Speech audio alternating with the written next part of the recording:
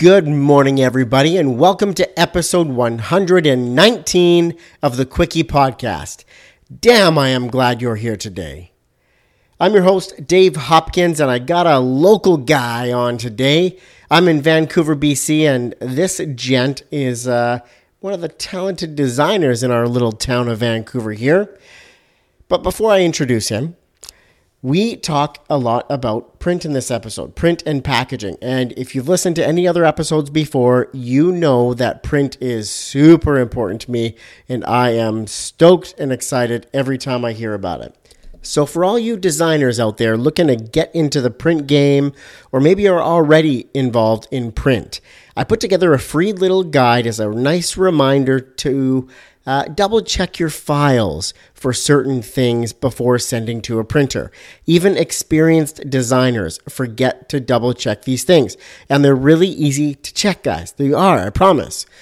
If you miss them, the file goes to the printer. Pre-press is like, what the heck is this? Send it back. You're killing time. You're killing money. Missing deadlines maybe. And that is not fun. Especially explaining that to the customer, right? So if you want that free guide of things to check your file for before sending to print, head over to thequickiepodcast.com and get it for free there. So my guest today is Matthew Clark. He's the founder and creative director of Subplot, a wonderful studio in Vancouver, BC here. When he was younger, he was always described as an artsy kid. But that was not his original career choice.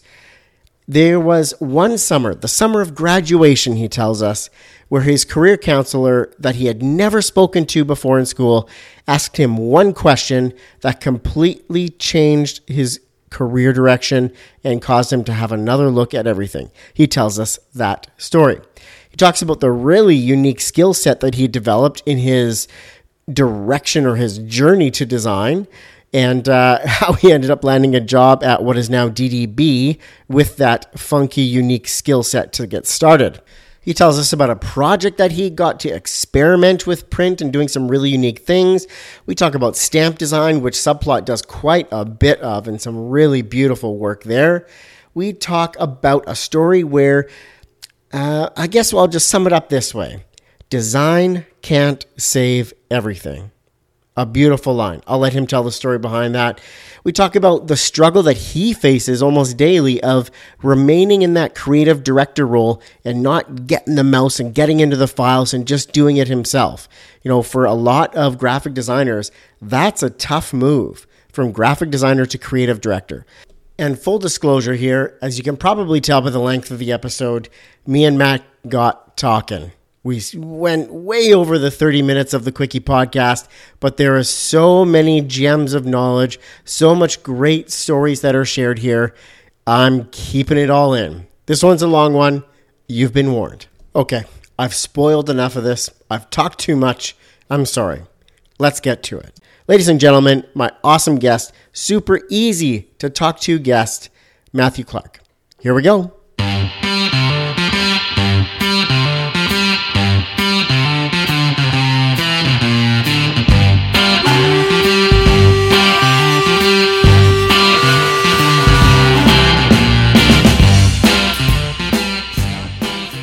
Welcome to the Quickie Podcast, the daily interview show where we talk to graphic designers about their journey to the creative field.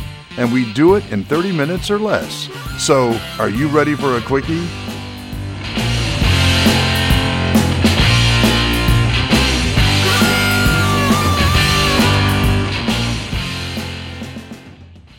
Good morning, Matthew. How are you today? I'm really well. How are you doing? Doing great. Thank you so much for joining me on the podcast this morning. You bet. So are you ready for a quickie? Yes, I am. Absolutely. The best kinds of anything, really. Fantastic. I always have to start with the hard questions. So briefly tell the listeners about yourself. Sure. I'm a creative director and designer. I specialize in a lot of consumer packaged goods. So that means I do a lot of print and packaging, spend a lot of time in kind of that retail space. And I'm co-founder of Subplot in Vancouver. Fantastic. Well done. It's like you've rehearsed that before. Yeah. I've almost said it twice. Yeah, your speaking pitch, right? That's right. Perfect. So Subplot, give me the history on that. Where are we at? 10 years, 20 years? Yeah, we're kind of shockingly at 15 Nice. just this year, which is fantastic. Yeah. We started up at the end of 03 into 04, and it really wasn't because we were itching to launch a firm. It was really kind of, we hit a ceiling and hit kind of a difference of how we felt we could work. And so, had that inspired arrogance to say, I think we could do it, right? Inspired arrogance. I don't know how, but we're going to try this thing. And it's been 15 years. And then this last month or so, we just moved into a brand new studio.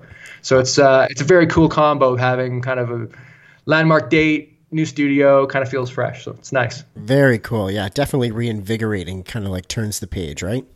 Absolutely. Yeah. Awesome. And so 15 years ago, what were you doing before you ran at Subplot with inspired arrogance, as you said?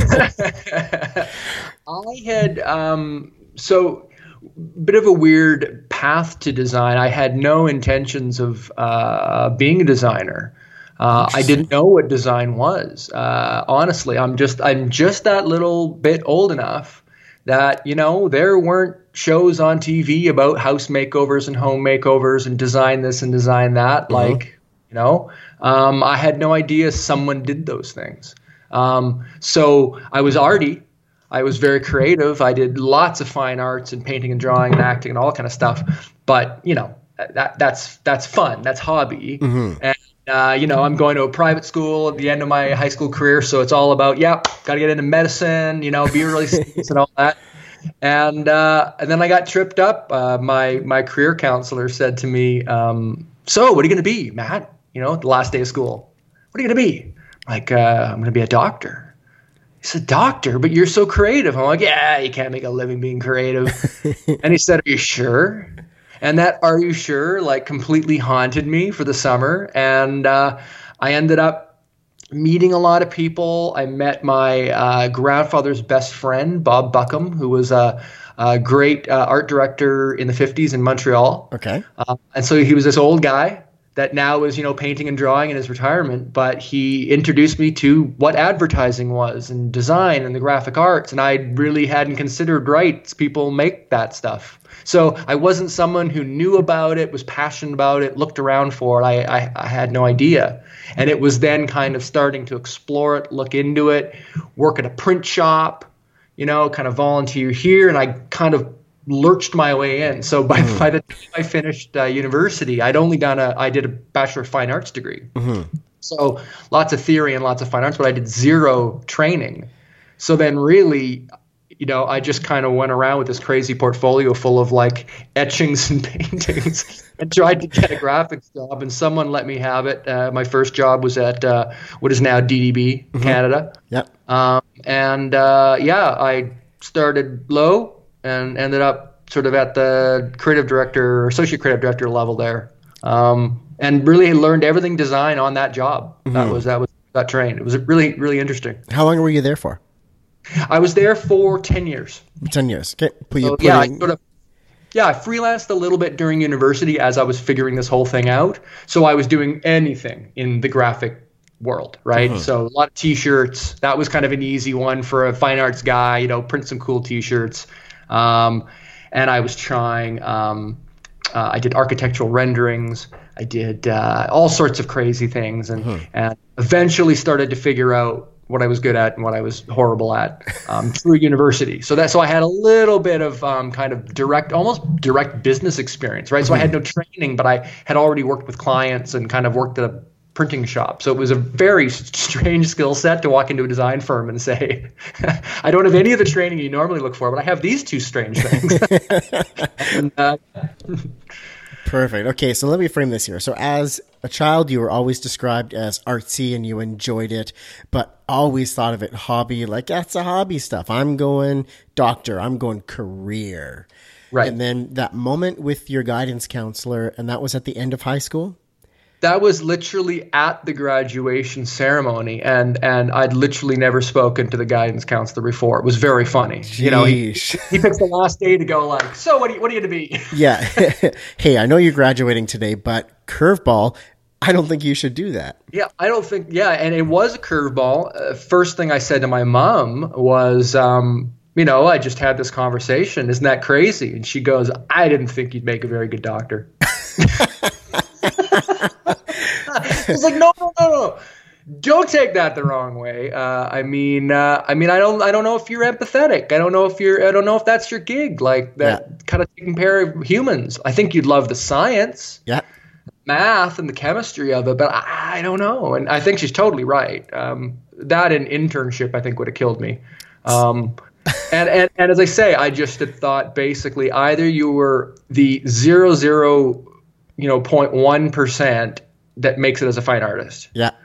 Or you're the dude in Stanley Park drawing caricatures. Nice. Like that to me is that's the road to fine art. And then when I found people make business cards and websites and buildings and whatever, I'm like, oh, it's a little different. And again, I think maybe that was, again, you know, I had a good working class parents, both artistic. My mom can really draw, very creative. My dad's always been in menswear as a salesperson, but to watch the guy do a fashion sketch or to do calligraphy or something, it's beautiful. So they both had this, but I guess maybe because neither of them kind of used it, that's probably my impression, was that it was kind of the thing you did at home. Got it. And my grandmother painted. I mean, my great grandmother painted. So there's always that, but it was always, it was grandma hobby kind of level. Like I had my little easel full of watercolors, and I could, you know, go with my grandma. We'd paint by the river, that kind of stuff, you know. Got it. So yeah, to be a job just made no sense, but for sure. It makes a little sense now. So when you were introduced, I think it was your dad's friend who was a really a creative director out of Montreal that you were saying? It was actually my grandfather's friend. Okay. Was that sort of the first eye-opening moment where you started noticing design or pointed to what it was? It was, because I walked in there a guy who knew a lot about fine art. But I had no idea about commercial art, and I remember even having a couple faux pas in our meeting. And the great thing is at the time he was like 80, good looking, fit 80-year-old man, still with like a little pencil mustache from like the 40s and 50s, right? Immaculate. Does amazing paintings, and we're talking about art and design, and I use the word like aesthetic to describe something. Design or advertising, he just cut me off. Like, no, that's not what this is about. And he really was very clear about, I guess, the locus of control of the work we do. You know, fine art is usually within to without, and design very much is taking someone else and bringing them in and solving something, right? And he was like, you know, he really objected personally to sort of an aesthetics, because all his career he's solving ridiculously hard problems, you know, and doing very big accounts. So he literally showed me a bit of advertising, a bit of design, a bit of typography, and then he kind of gave me homework. He said, you know what, you're doing your Bachelor of Fine Arts degree, you're working at a Zippy print. Why don't you just like rip ads out of magazines and make them better? Or sketch on top, or take your own photos and turn them into ads. And so he just kind of gave me this little thing, and I did it in my free time, and they're really terrible. Do you still have them? Terrible. Oh yeah. Fantastic. Yeah. There's like there's you ever seen the movie Crazy People with Dudley Moore? It's about an insane asylum who ends up creating like the best, most honest ads. And they do so well because the ads like have no BS layer. They're totally honest. And anyways, I was making really bad puns and copying the only movie I'd ever seen on advertising, which was that movie. So it wasn't very successful, but it started to let me see it, and I started to notice packaging, and I started to notice buildings and when a railing feels weird, and you know, so it kind of it's like it awoke the senses. And now, of course, you know, like any designer, I'm crippled by in my daily life when you go to order from a menu and you're like, God, the kerning is going to kill me if I after reading this menu very long. Yeah, you just quickly look at it. Unleashed the monster. Oh, perfect. So when you met with him and the guidance counselor, was that the same summer? It was basically guidance counselor hit me, end of June. And then, I think I started talking to my grandfather, and that's when he said, oh, look, my best buddy of my life is did this for a living. So I think over the summer I met with him. So what I did is I then made a very non-committal first-year university plan. Nice. So I was like, clearly I'm confused, but I have not yet landed. So I took studio art so I could take some fine art. I took Arts 1, which is a great program at UBC that combines history, English, and philosophy. So very, very arts-based. And then I took advanced biology. Sort of touch on each thing, like a little bit of hope for that doctor thing. Yeah, I was like spread, touching each base, right? And by the end of that year, I had met enough people and talked and learned and all that. And I knew there was something I wanted to pursue, but I was also very convinced, probably because not many of my family ever went to university, I was very convinced I wanted to do a BFA liberal arts degree. And it was great, and I loved it. I loved every bit about it. And then afterwards, I thought, the only problem is I really don't want to do any more. Yeah. I now want to do 3 or 4 years of design school. So I just kind of jumped in and started mucking. Committed there. Yeah. So I once gave a talk where I showed all my absolute worst design. It's worth it. It's good. Fantastic. That summer where you spoke to the guidance counselor and then met with your grandfather's friend, please tell me that was the summer of 69. It would have been so good. It was the summer of 88. Summer of 88. The summer of 88. Yeah. Yeah. Full of drama and gnashing of teeth and confusion. Life learning. Very much so. So, Matt, I want to ask you then, what do you think has been the most influential design of your life so far? Yeah, I mean, I thought about, when I think about that question, I think about stuff I've done and stuff I've been involved with that really has been touching. And I guess this just is perfect timing because it segues into a story about my grandfather. So my grandfather, when he retired, he got himself really involved with the Vancouver Aquarium. Okay. And he kind of he was like this funny, like driven business guy who'd succeeded with a whole bunch of scientists. And he kind of became their guy to get stuff done when all the scientists couldn't figure it out. So I always imagined as a kid that he had a red phone on his desk and like the aquarium would call and be like, Jim, there's a fish in Chad. We got to go get it. Right? And so there was this prehistoric fish that was thought to be dead for millions of years. It now hangs in the aquarium. And my grandfather was sent with scientists to get it back, and they couldn't find a legal way to do it. So the guy found a way to smuggle it in luggage and this and that. And that was his job, was traveling around with the aquarium and being Indiana Jones. And so I could not have adored the man more, right? He's just an incredible guy. Yeah. Makes this introduction to Bob Buckham, starts my career. Years later, we're asked to pitch for a brand new identity for the Vancouver Aquarium. Awesome. So we don't reveal who I am. We pitch. We have a great pitch, and we get it. And then I'm able to say, hey, by the way, my grandfather, and he's quite the legend over there because he stuck around for quite a while. Yeah.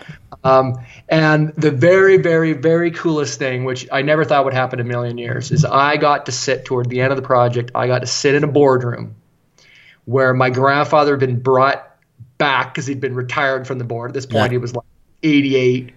They brought him back for a special board meeting where it was the big reveal of the work we'd done. And so I got to be in a board meeting with my grandfather. That's awesome. Creative, this kind of weird full circle thing.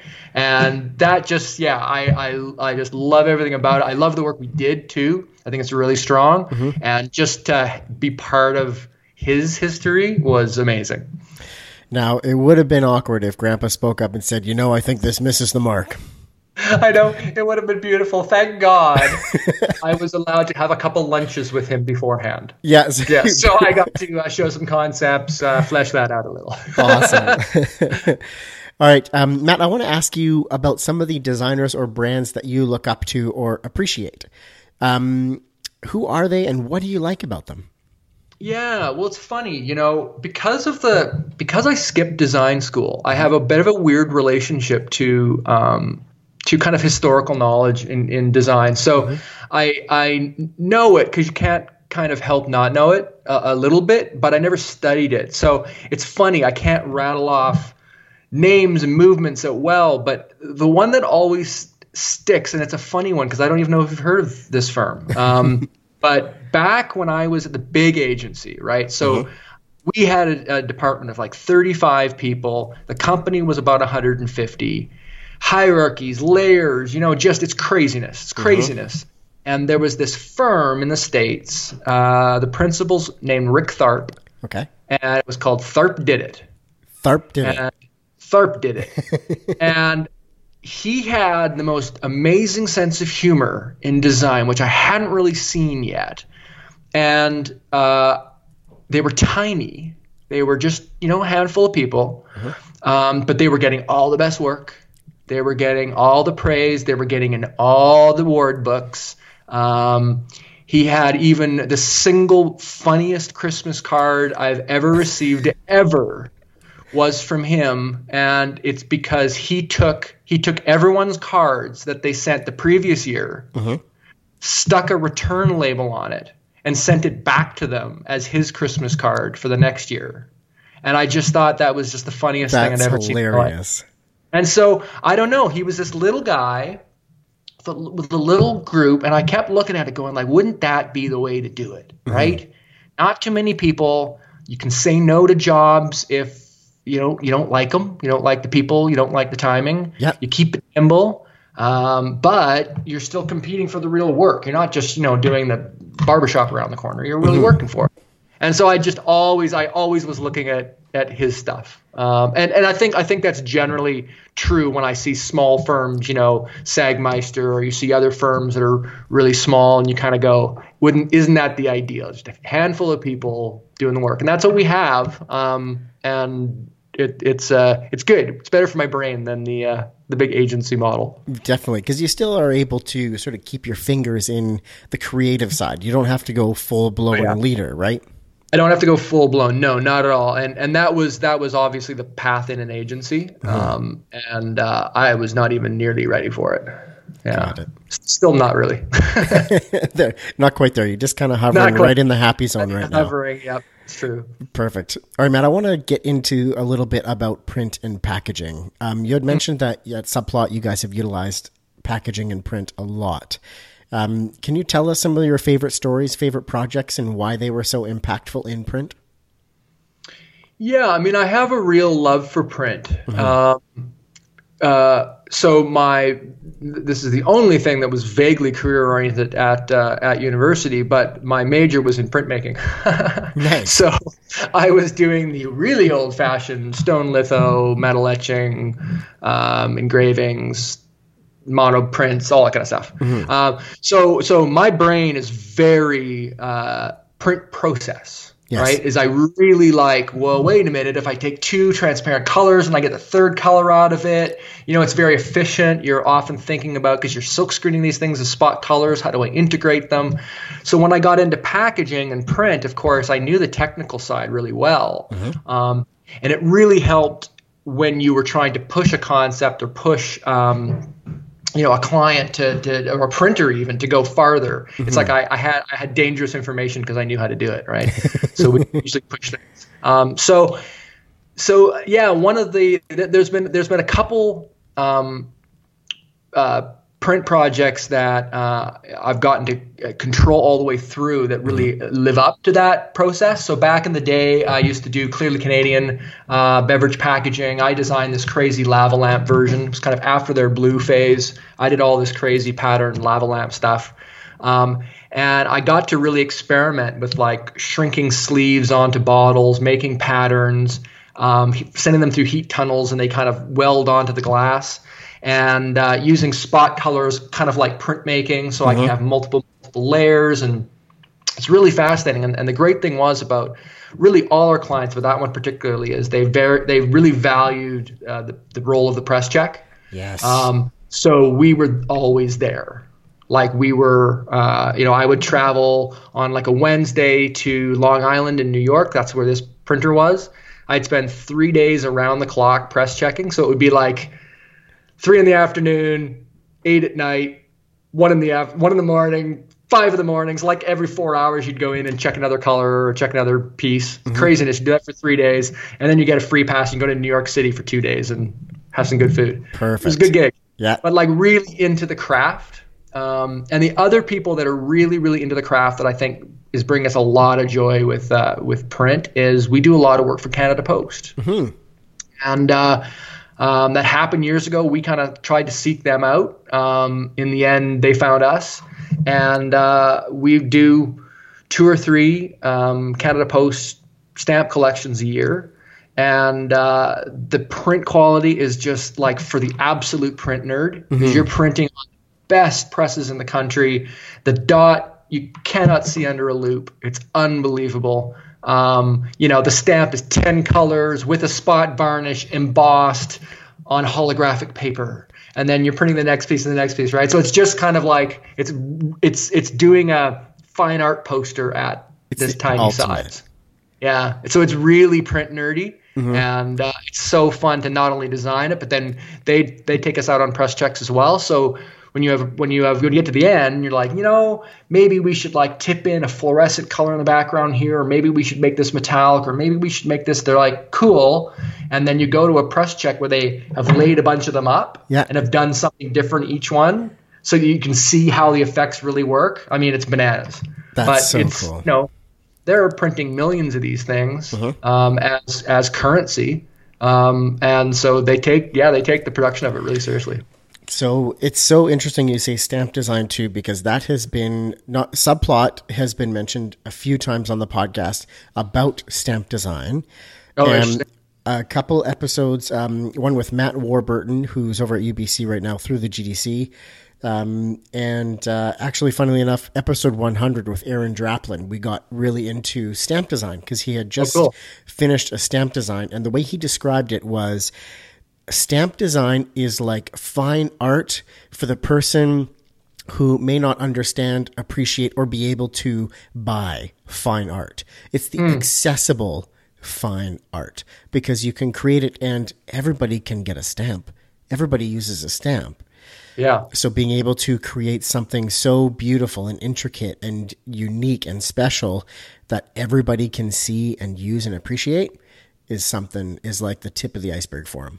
Yeah, it is. It's very democratic that way. What's interesting is it's also got, I mean, obviously like the world of philatelics is a crazy one. It's fascinating. But it's interesting because there's this fine art part to it, but then there's like these are very odd topics, and it's very difficult to make them poetry to a certain extent. So it's the 50th anniversary of X, and you're like, well, let's put a big 50 on there. It's not that. It's strangely conceptual, strangely poetic. And so it's interesting. Like some of the stamps we've done are kind of out there. They're kind of odd. I mean, I think one, which I'm quite surprised we even did, was, you get a commission to do a series of stamps about dinosaurs. Well, we all know exactly what that's going to look like, right? We're just going to have flesh-eating dinosaurs on stamp. They're going to be 3D looking and whatever. And we pitched, no. What if we had like the dinosaur reflected in the eye of the predator that's going after it? And so each stamp is an eyeball. And then in that eyeball is the animal that's about to be attacked. And that's wacky. And they said yes, and collectors loved it because, it's really different. Yes. That's the thing I think on top of it all is the art you have to give them has to be as unique as humanly possible so that their collection is fantastic. And then it has to have secrets, like we in the last one I did Apollo 11's 50th anniversary. Cool. And I used some UV fluorescing inks that you can only see under black light. And so the stars and the moon like sparkle if you put them under black light. That's cool. Another one I did years ago was for International Year of the Forest. And so it was a forest scene, and I had these little icons for different animals that lived in different areas. But then I also had some invisible ones that when you put under a light, they were the nocturnal animals. Oh, so cool. Clever. Nocturnal animals. So like little clever, or, we did a set on pet adoption. And so it was an interesting topic. It wasn't just commemorating a topic. It was saying, it was almost an ad, like, please adopt pets, So what we did is the sheet that the stamps come on is basically a kennel with cages. Each stamp was in a cage. And then as you use the stamp, you're taking them out of the cage. Oh, the symbolism there. Yeah. Yeah. So that's kind of our goal with these projects is they're not marketing. They're not marketing design and tough brand design. They're these little fine art jobs that then you push something novel and really get conceptual, then go crazy on the craft. It's a pretty good gig. So why do you think print is so important? Why are people putting so much focus? Let's talk packaging. Why are people putting so much focus and importance on that? Yeah, packaging, it's very interesting. Packaging's, I think, as traditional communication print has, died to a large degree, I think packaging really stepped up. I mean, packaging has really become far more interesting. I don't think any of us saw anything interesting at a mainstream grocery store before, and now a lot of it is. It's from so many angles, right? From oversaturation of the market. There just has to be this kind of competition. I think the death of traditional print pushed a lot of print designers to be packaging designers. So I think maybe the whole thing became more important because people were just looking for work. Packaging is just, it's such a difficult and important discipline. It's incredibly complex. There's so many rules and regulations. You don't have any of the freedom you have in sort of magazine publication, any of the other kinds of print. You're really, really constrained. And substrates are crazy. The things you're making things out of are crazy. And we're trying to reduce packaging, and we're trying to make it, 100% compostable, all kind of good stuff. And so it's very, very difficult, but it remains because in a consumer good, differentiation and brand is still the thing. As soon as we've got the replicators up and running, we're screwed. So packaging will definitely be out of a job as soon as we got replicators. And it might even be, you have to ask yourself, right? Like with the amount of stuff that's being sold on third-party sites like Amazon, how much does the packaging matter? At the moment, goods sold on Amazon or wherever are dual retailed, right? They're thrown at Amazon, but they still hang on a shelf. But what if they don't ever hang on a shelf? See, that's where I think almost the consumer experience when that product is delivered is where packaging is important. So it might be oddly that if brand packaging kind of slips away over time, what you might have then is Amazon packaging that is delightful, right? Whereas now it's just a container. Yeah, the thing about print is it obviously is very tangible. It connects very directly. It's instant. There's no buffering. You can rip it. There's all sorts of wonderful things about print. I think the way we use print now is when something is more special, right? So sure, every sell sheet and order form and everything for our pet food client, of course, that's all digital and PDF and whatever, of course. But one big sexy brochure that shows the entire range of all their goods in a presentation format that you could talk through a meeting in. It has a pocket. It's very beautiful, right? There's still a place for that. See, that's where you're not producing a lot of generic catalogs that are a few hundred pages. Look at all of our products. Here's all of the item numbers. Here's all of the SKU codes. You're getting one or two really bespoke, beautiful brand pieces. It's not a product promotion piece. It's a brand piece. And that's sort of the way that it's shifted recently, I feel. Yeah, absolutely right. I mean, although the crazy thing is yesterday I walk out on my front porch and there's that crazy restoration hardware catalog sitting there. Yep. I've never ordered a piece of furniture from Restoration Hardware, and yet I get how many pages? It's like 700 pages. It's unbelievable. And IKEA still does it, right? And IKEA still does it now, and IKEA does it very smartly too. They really kind of have some fun with it. And I mean, there still is direct mail. And I still think absolutely direct mail still got a really good place in the world. It has a different way of interacting than, say, direct email. But for me, what I love is kind of the microcosm that spills out of consumer packaged goods. So to me, the print life that I love is you're working on the brand identity of the company. You then switch into its products and its packaging. Those need point of sale and display units for in retail. Corporate still needs some stuff. I mean, I know stationery's kind of gone the way of the dodo, but there's still some good tangible stuff that I especially think senior executives should be really into. Environmental graphics for the office, trade show booths. I mean, we've designed this like modernist cedar post and beam booth for Petcurian that's beautiful. Like I'd love to live in it. And so the amount of actual tangible print and manufacture that we end up doing is still enormous. You know, uniforms, giveaways. It's not as much paper. Yeah, but it's I think experience has really taken over too. So we find ourselves more and more, you know, doing that trade show or maybe consumer show, beautiful booth that we've done a custom film for. The film's running. There's some interactive part with the clients, you know. So experiential design has kind of done that, and then the print kind of all layers in. Definitely experiential design. I like that. Okay, Matt, I'm going to shift gears here, and I've got a couple of stinger questions to ask you, but then we'll turn it around and end in a happy place here. I want to know what has been the most challenging time in your design career so far. Why was it challenging, and how did you get through it? That's interesting. I think I heard a phrase once that by the time you come to quit a job, you should have done it 3 years earlier.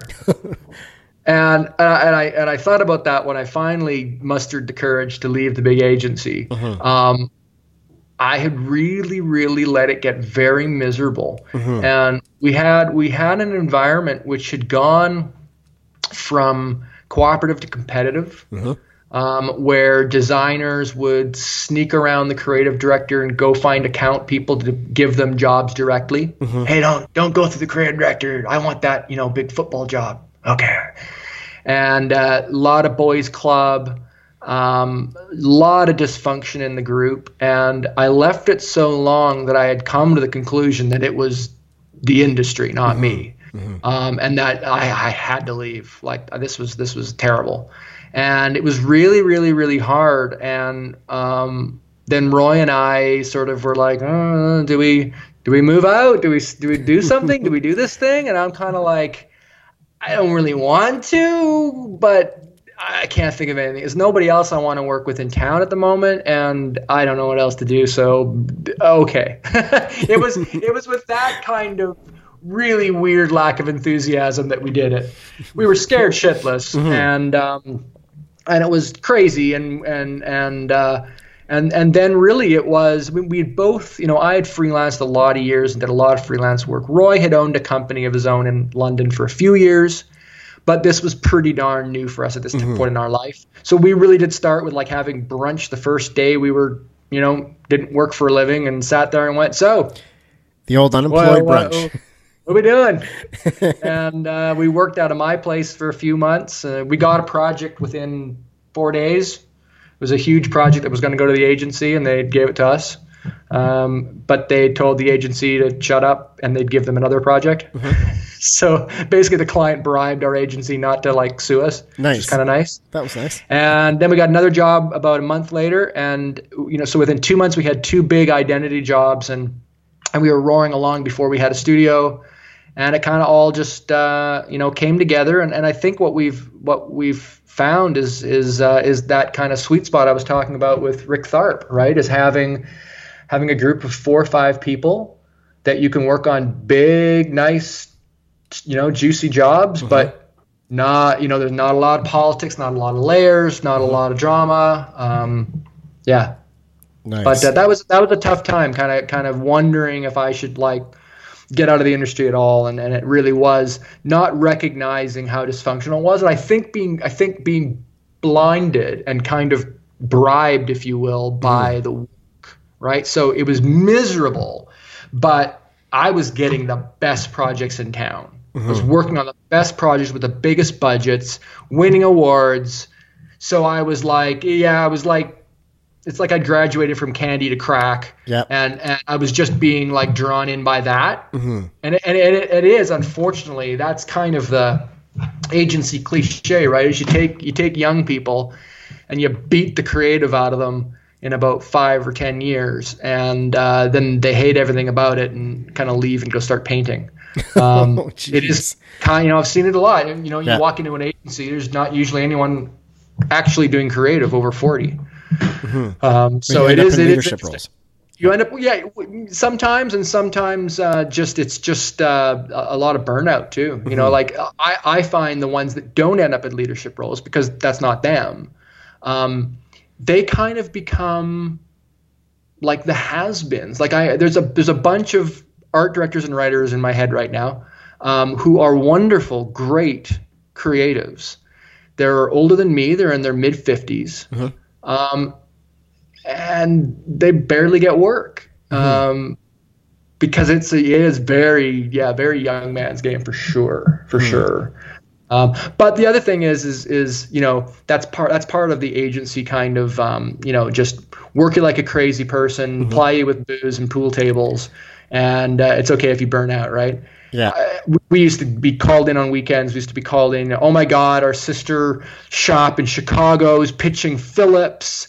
They think maybe there's an opportunity to evolve the word mark. They're just pitching the ad account, but can the design team redesign the word mark over the weekend, and then we'll put them into our layouts and see what they think? And we're like, oh my God, really? Crazy. That doesn't work like that. And so there was a lot of that kind of stuff. And I'm very happy that at Subplot, Roy and I, of course, put in extra time here and there to run the business, but we're 9 to 5. Yeah. We're 9 to 5, no weekends. Let's just work hard and have some fun and not burn people out and not have drama. Yeah. Much nicer. Yeah, I like hearing that journey. Say no to clients who are jerks. Say no to people who just are not good people. Which in the early days is a scary prospect, but now, especially that you've been established for so long, it feels good to do that. It feels good, and it somehow feels like my sacred duty of anybody who can. It's like, say no to them, put them out of the cooperation loop here. I like it. Yeah. Matt, Matthew, I want you now to take us to a specific design or a project that you've been a part of that did not go well or bring the desired result. I want to know what that was like. How did that feel? Take us to that story. Yeah, there's always those projects. Because I've done so much consumer packaging work, one of the real problems with any CPG project is that you're dealing directly with the product that the company makes. And so as you're going down a track of branding and design and marketing, they're still figuring out pipeline issues, and do they need that new piece of equipment to do that kind of seal on the side of the gusset, and our ingredients all got here, but the dry ingredients we can't find, they come from China. So what happens is it's an incredibly, if you were to somehow Gantt chart out a packaging project for everybody involved, it would blind you, right? And so what I find is that there's always something in a project that is quite a surprise and catches you off guard in a bad way, no question. I've done jobs where we've made the sales roar so fast that then they short ship, and within 6 months they've killed the product, because they pissed everyone off. Yeah. Mm-hmm. I've had other ones where, you get away. Yeah, we got a huge way through, and the client was in charge of trademarking and copywriting and all that. We got a huge way through a project, and then found a identical product with practically identical name because the client had done their diligence. To me, the one that kind of was like kind of the saddest because it was so great was we had these clients. They were the youngest clients we ever had. They walked in the studio. They were 19 and 20. Nice. And they were two sisters. They were Russian. And they wanted to invent a tea company that was unapologetic. Mm-hmm. Wasn't prissy, wasn't all zen and quiet and chamomile and, at a spa. That was like bold, full flavored tea. And they called it fully loaded tea. We worked with them, and they were whip smart and organized, and they had a great instinct. They were very young. They had a great instinct for kind of the creation, the marketing, the PR. Like within 6 months, they'd gotten their product like an Oprah's favorite things, and then they got in the gift basket to the Emmys. They had pictures of every celebrity at these Emmy parties holding their tea, right? Wow. It was the coolest thing. And we created some really beautiful design, but they weren't able to, or maybe even fully invested in selling. And so they tried to kind of bring someone in and then maybe work with a distributor or kind of this kind of thing. But selling, of course, is a whole other, crazy thing. So they're able to, put a bunch in their car, drive around town, get cafes to stock it. That wasn't the issue. But actually making it into London Drugs and taking those big meetings and all that, they couldn't do it. And so to watch a really beautiful brand that we worked on for several years, kind of building it up, and they had the most creative sell sheet packages and gift packages, and we had a multi-pack. And so like to see it in magazines and in PR and winning and Oprah, but yet it doesn't sell is just heartbreaking. And it shows that part, that's not our control. You totally do beat yourself up over it because you're like, could have I made it, this, but you're like, there's no dude actually out there banging on doors selling this thing. Yeah. And so that's why, we are careful when we take on projects that we talk about some of these issues, that we're all in projects with our eyes open, that design doesn't save everything. Marketing doesn't save everything. We certainly have no interest in, making silk purses out of sow's ears. We don't do that for anything, right? We're not the kind of guys to make something look like it's not. So we have a lot of tough conversations up front like that. Oh, so you address it right up front. We do now, especially. We really want to talk about like how is this going to come together, and what are your tasks, and what if you don't hit your deadlines because you can't take time away from us, or whatever other issues. And so you really have to understand all the layers. And the problem I find is that even with the same client, each project may begin completely differently. I've started projects where there literally was not even a product yet. We were just dreaming about like a dog food kibble. What would someone want? And other ones where it's literally like, we found this great product, quick package it, right? Very, very different. Got it. I like that story. The design can't save everything. No. I like that. Oh, if only it could. Yep. So Matthew, what is something you are struggling with in your design career right now? I have always struggled with being a real creative director. I tend to be a designer first, and I like it, and I control it all, and it's all good. I love it, but it's limiting. It's limiting because I'm only me, right? But it's just how I think. It's how I work, and so I tend to. So I would say, like in Subplot right now, I design 90% of the time, creative direct 10% of the time. Roy, however, does the complete opposite. He creative directs 90% of the time and designs 10. So it kind of works. But I'm just finding more and more the size of the projects and the way they move that I do need to be a better creative director. And so I have these spurts where like I'll try for a while being, it's not so much it is the control thing. I was going to say it's not so much the control thing. It's totally the control thing. But it's also it's just kind of not knowing how, I guess it's the uncertainty of working with other people where I don't know what they're going to do, which is exactly the point.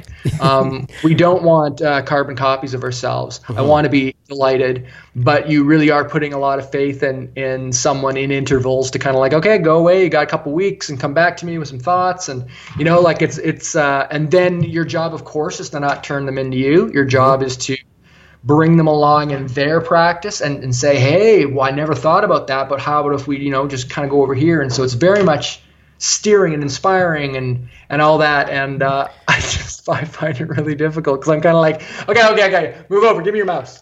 Yeah. I'm going to work here. Yeah, I got it. Let me do it. Yeah.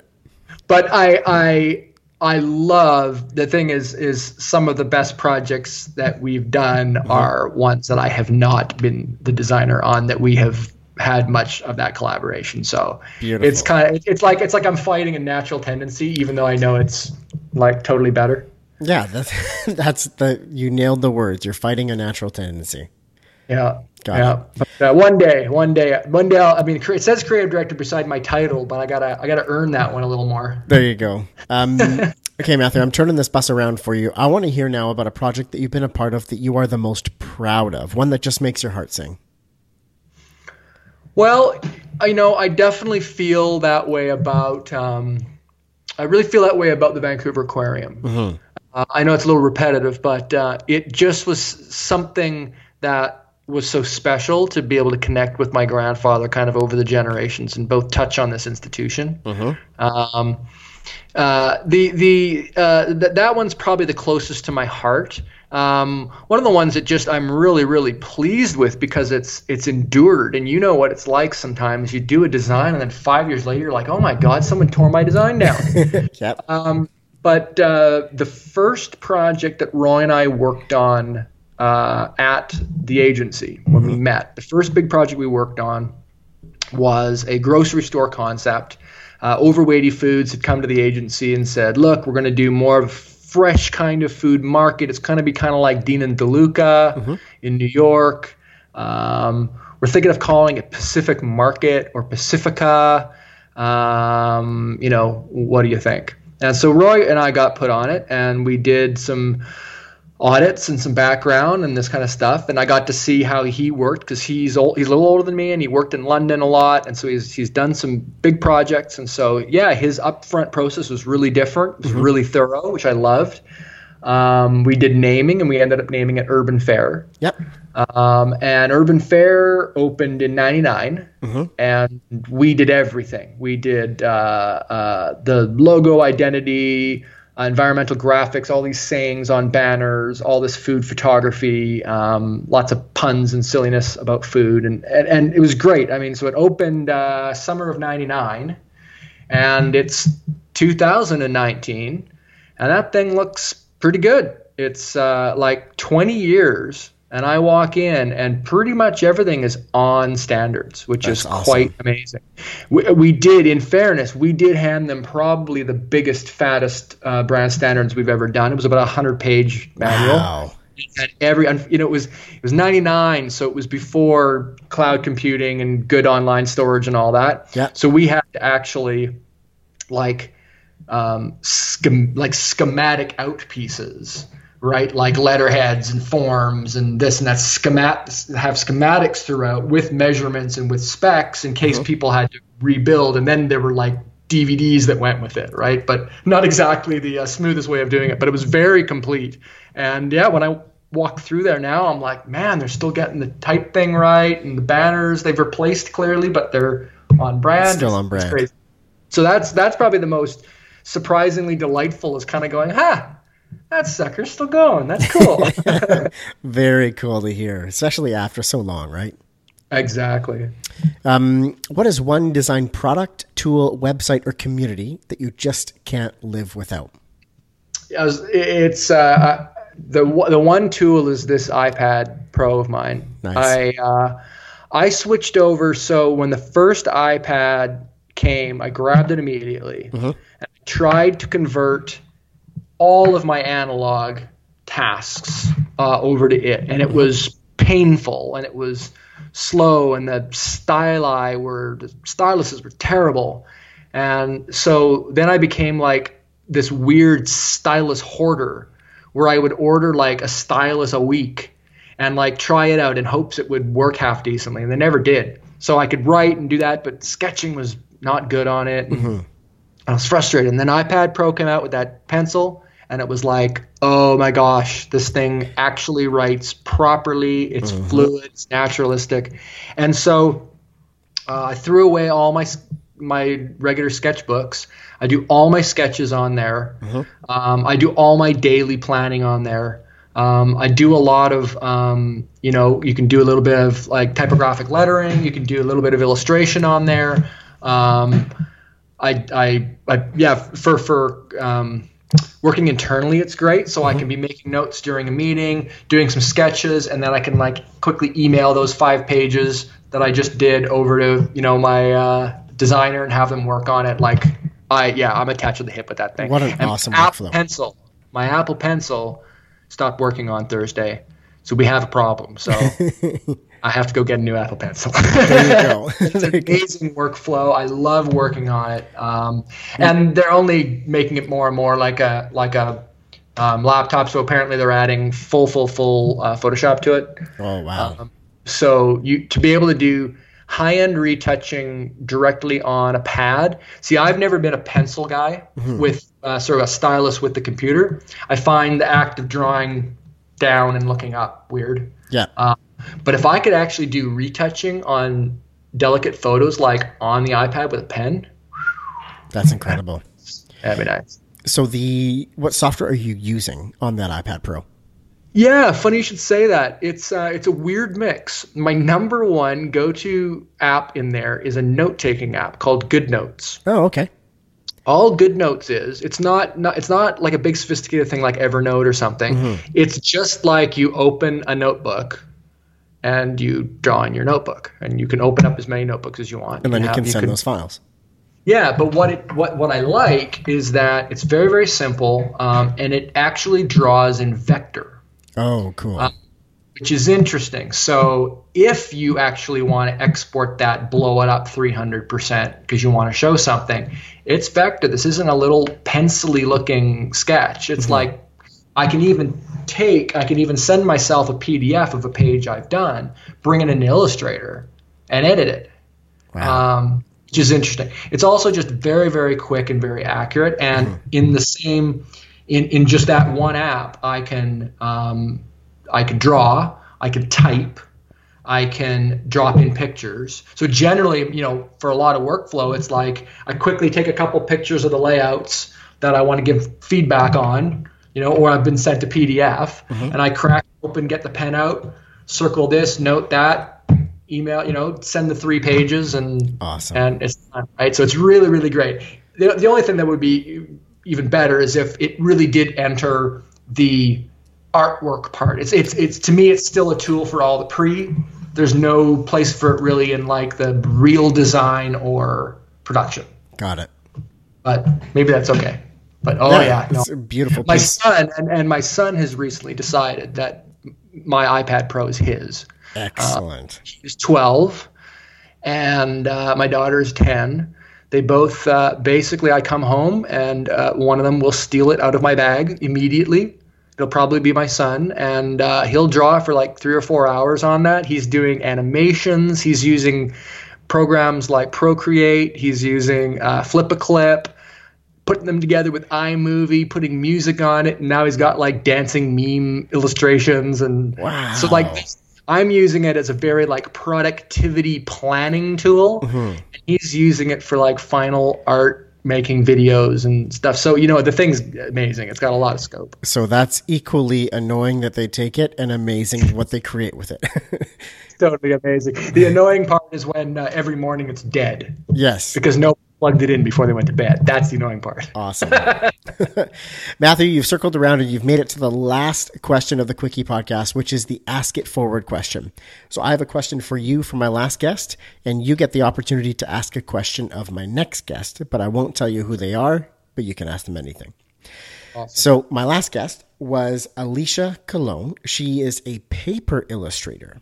So she creates, beautiful imagery and illustrations using different colors of paper, different layers and cutouts. Beautiful work. And she wanted to ask you that if it wasn't design, if it wasn't this creative director role, what else would you be doing? Maybe I would have hit that medicine anyways. There you go. I wonder that a lot, as any pushing 50-year-old man wonders, as you're thinking, what happens? You do this forever? It's interesting. So obviously there's a very large fine art side of me that has had no love and no nurturing for 30 years. I've done the odd painting here and there, kind of out of necessity or out of that wall looks stupid, I'll do a painting. Yeah. Right? I